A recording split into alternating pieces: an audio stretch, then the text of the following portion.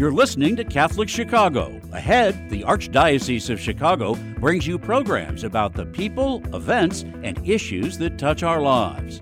Welcome to Catholic Chicago.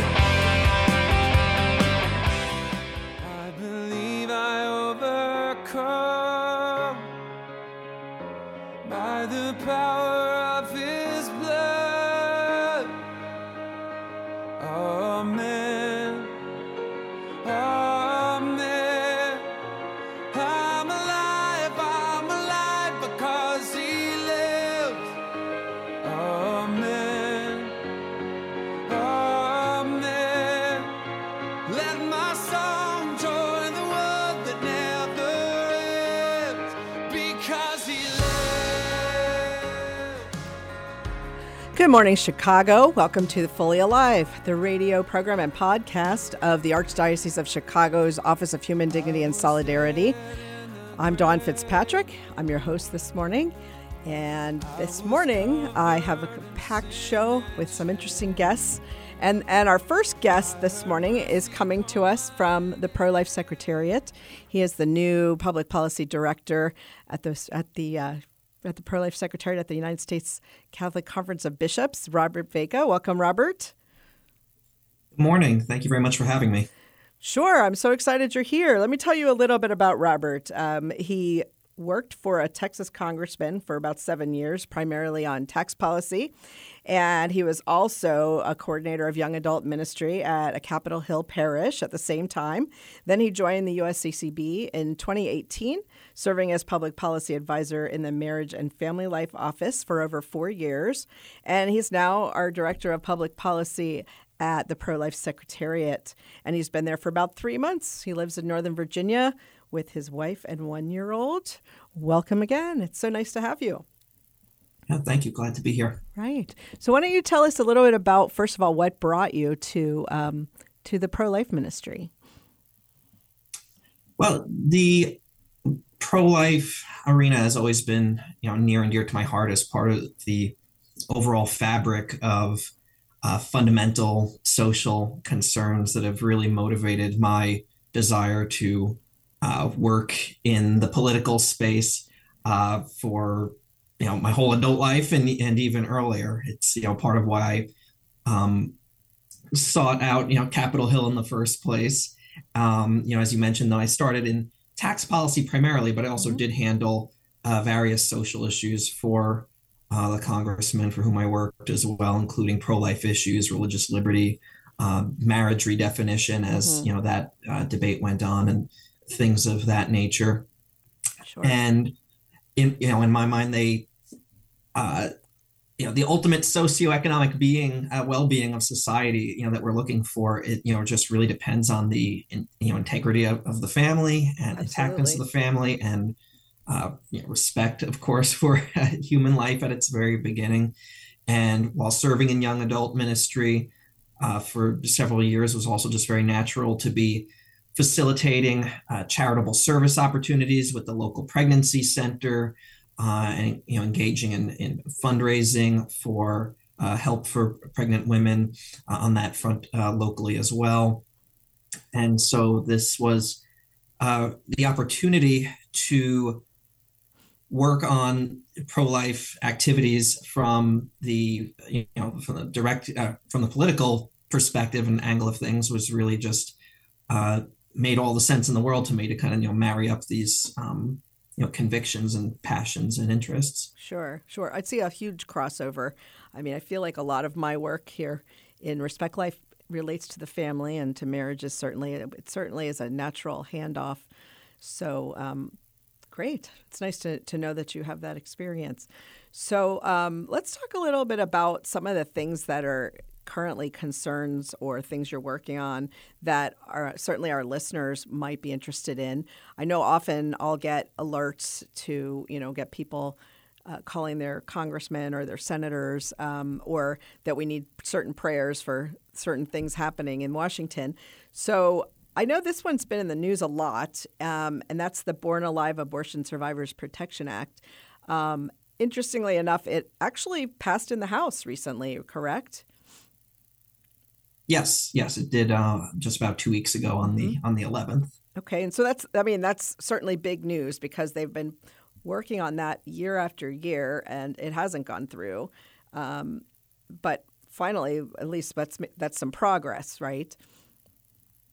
It is to see it pass in one chamber is the kind of victory we haven't seen in Congress in several years. But it was on an almost party line basis, unfortunately. Yeah. And so we see a tough road before it in the Senate, and certainly then also with the president if it were ever to come before him. Certainly. But I mean, I think it still makes a statement that there are people that agree with that. Why don't you tell us a little bit about what that act would do?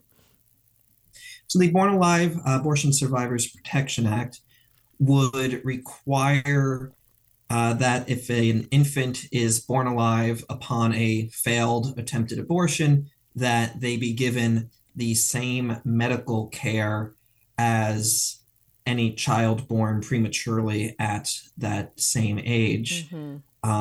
It's kind of unbelievable to think about and that this actually happens, but there are plenty of stories, both told in testimonies on congressional hearings and then in statistics that have come out from the CDC, that there are a non-negligible number of times when a child who's old enough to survive outside the womb is born in the course of an abortion, and then at times is left to die, either suffocating in a bag or left alone in a closet. It's absolutely horrid. It is. And so this would simply say that you have to provide them the same medical care as any other child born prematurely at the same time, and also would require transportation to a hospital, because the kind of facilities and professionals that are providing the abortion aren't necessarily equipped for the long-term sustaining of that child. So then they also would be required to see to it that they're transported to the hospital. And this really should, in my view, just be a bare minimum that we can do to affirm life of children that are even actually born in the last minutes of an attempted abortion here. And so the resistance to that, for whatever slate of reasons there are, really kind of demonstrates the extremeness, I would say, of many of those in power who are not open to protecting life alongside us. And it's, even if it's difficult to see passing in the Senate this term, measures like this are critical to ensuring that our message and our body of support for pro-life measures keeps carrying forward for the long term, till the day that we can see results and we can see change. And sometimes there's some discouragement there, but of course we just saw last year the amazing, miraculous overturn of Roe v. Wade after about 50 years. So the movement, as you all know, is very much a long marathon. And so, even when you don't see passage on the immediate horizon of a given helpful piece of legislation, we continue to beat the drum of support out there and ensure that members of Congress know that their voters care about these issues. And we will keep doing that for as long as it takes. I mean, it's just amazing to me that people, human beings, who normally would be all about taking care of children. I mean, these are the same people who pass all kinds of laws about how we have to care for children at a minimum, make sure that they're well cared for, and then they don't believe in keeping a child alive or giving a child health care when they're born alive. That just makes No sense to me. This shouldn't be a party issue. This should certainly just be a human justice issue. It's just amazing. I don't know. I'm always like just floored at some of the things that people will do in the name of their party. It's just, it's amazing. So anyway, I guess that's where we are with this. At least I don't disagree. It's awful. I mean, our country's anyway. I won't get going off on that. But it's just important that people know what's happening, and that we were a little bit closer on that one, but we still have to get through the Senate and the president, of course. But it just seems like an absolute minimum. It makes sense to me. So, but that's where we are on that. Okay, let's go on to the next one. How about the Protecting Individuals with Down Syndrome Act? Sure. Well, this is a bill that would prohibit abortions based on the fact that a baby is diagnosed with or otherwise expected to have Down syndrome. Right. Because as we tragically know, a massive proportion of those who are diagnosed with Down syndrome in the womb are aborted, and this is really in addition to all the other horrible ways in which to characterize abortion, this is really discrimination against the disabled persons. Certainly. Well, and we just had the March for Life in Washington, and there was a beautiful young woman who gave a talk from the podium who had Down syndrome, and her sister is a sister of life. I mean, it was just a beautiful, beautiful witness. And it shows you that somebody with Down syndrome certainly has high functioning ability, can give a speech, can talk about how important life is. Why would we just all of a sudden assume that person has no worth?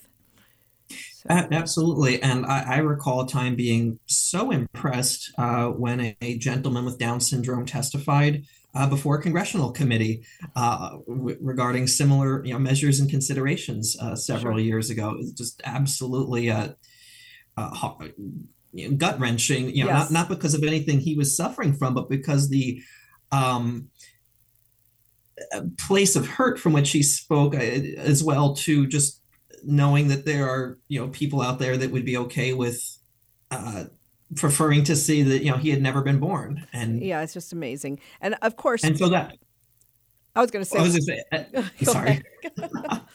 Go ahead, Robert.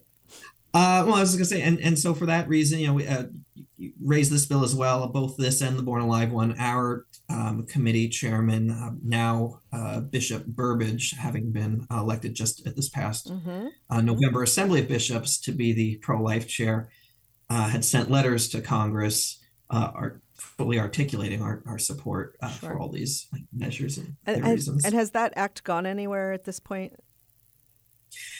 Not yet in this term, but it is January. This term, this term just started. Sure. And in fact, on the Senate side, this is actually their first week in session. They got sworn in on January 3rd, and then didn't come back into session until this week on the Senate side. So it's still relatively early, but we will keep on advocating to bring bills forward and not just have it be limited to the March for Life season and the enthusiasm that comes with that, which coincides in January with the beginning of a new term. Great. So that music means it's break time. So I will see you in a minute, Robert, and if everyone can hang with us through the break, we'll see you soon.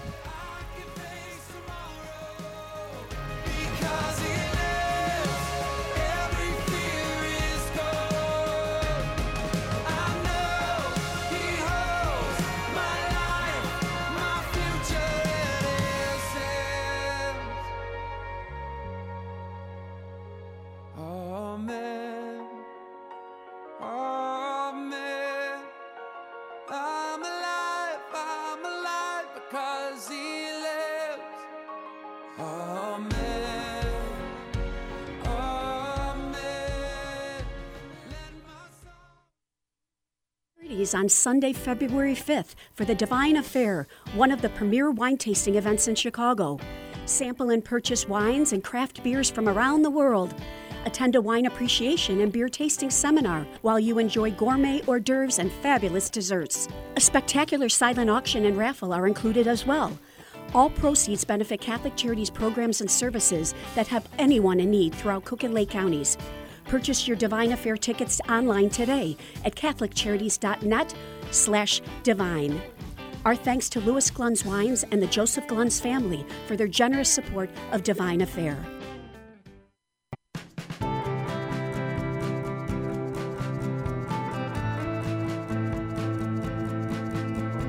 People always say, how can you spend your day with 3-year-olds? Seeing the changes that they go through and just the journey and how they grow, this is a very rewarding job. Even though at the end of the day, we're not the highest paid people on earth. And when I have a parent contact me and say, my child loves school, that to me, I'm setting that foundation for their love of learning. Because really, you are changing lives. You are molding lives. Shape the next generation of leaders. Teach. Apply today at archchicago.org/schooljobs. Did you know that Catholic Charities accepts car donations? If you're ready to free up space in your garage and put a stop to all those expenses that go along with owning a car, we will gratefully accept your donation, whether the car is running or not. You choose a pickup time that is convenient for you, and we will make the donation as easy as possible free of charge. You'll receive a charitable donation receipt as well. We accept all types of vehicles nationwide, and you will know that your donation is made to Catholic Charities, an agency you can trust. To learn more about donating your car, call 877-786-4483. That's 877-786-4483. Thank you. I believe in the risen one. I believe I overcome by the power of his blood. Amen. Amen. Welcome back to Fully Alive, the radio program and podcast of the Office of Human Dignity and Solidarity at the Archdiocese of Chicago. I'm your host this morning, Dawn Fitzpatrick from Respect Life Ministries. And my guest at the moment is Robert Vega, who is the Public Policy Director at the Pro-Life Secretariat at the United States Catholic Conference of Bishops. Hello again, Robert. Hello. You're still there, which is great. It's so nice to be able to interview people on Zoom. I can have it's much more entertaining for everyone than just listening to you on the phone. So this is great. All right, so we were just talking about a couple of things going on in our Congress, and there are more things that we hope to see happen. One of them is the Save Moms and Babies Act. So why don't you tell us a little bit about that one? So this legislation is part of a trend that we're seeing in response to the proliferation of chemical abortion pills now that we're seeing from the administration in response to the Dobbs decision, or at least some of this legislation had been introduced in prior years to limit the dissemination and proliferation of such drugs, but we're really seeing these strong reintroductions and increased number of bills in this vein because of the actions taken by the FDA and the Department of Justice in recent months to try to push the availability of abortion pills out there. And so the Save Moms and Baby Act in particular is one that would prevent the FDA from approving any new or future abortion drugs, and would also restrict the conditions for the administration of existing abortion drug regimens. Yes.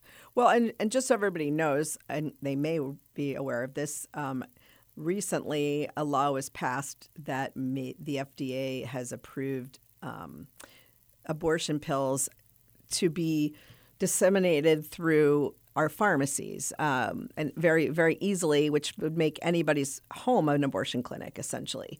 So There's a lot of dangers with these drugs. First of all, if nobody's ever seeing their use, somebody might take it at the wrong time, and there's a very small window of time that it's I would never say healthy, but certainly okay for a woman to take that without it causing her horrible harm. And of course, there's complications that can ensue regardless. And then you have young girls and college students having to look at their dead baby in their home, which is pretty awful, right? So, I mean, that's essentially what's been approved. So what we're talking about is let's not approve any more of these type of drug cocktails, correct?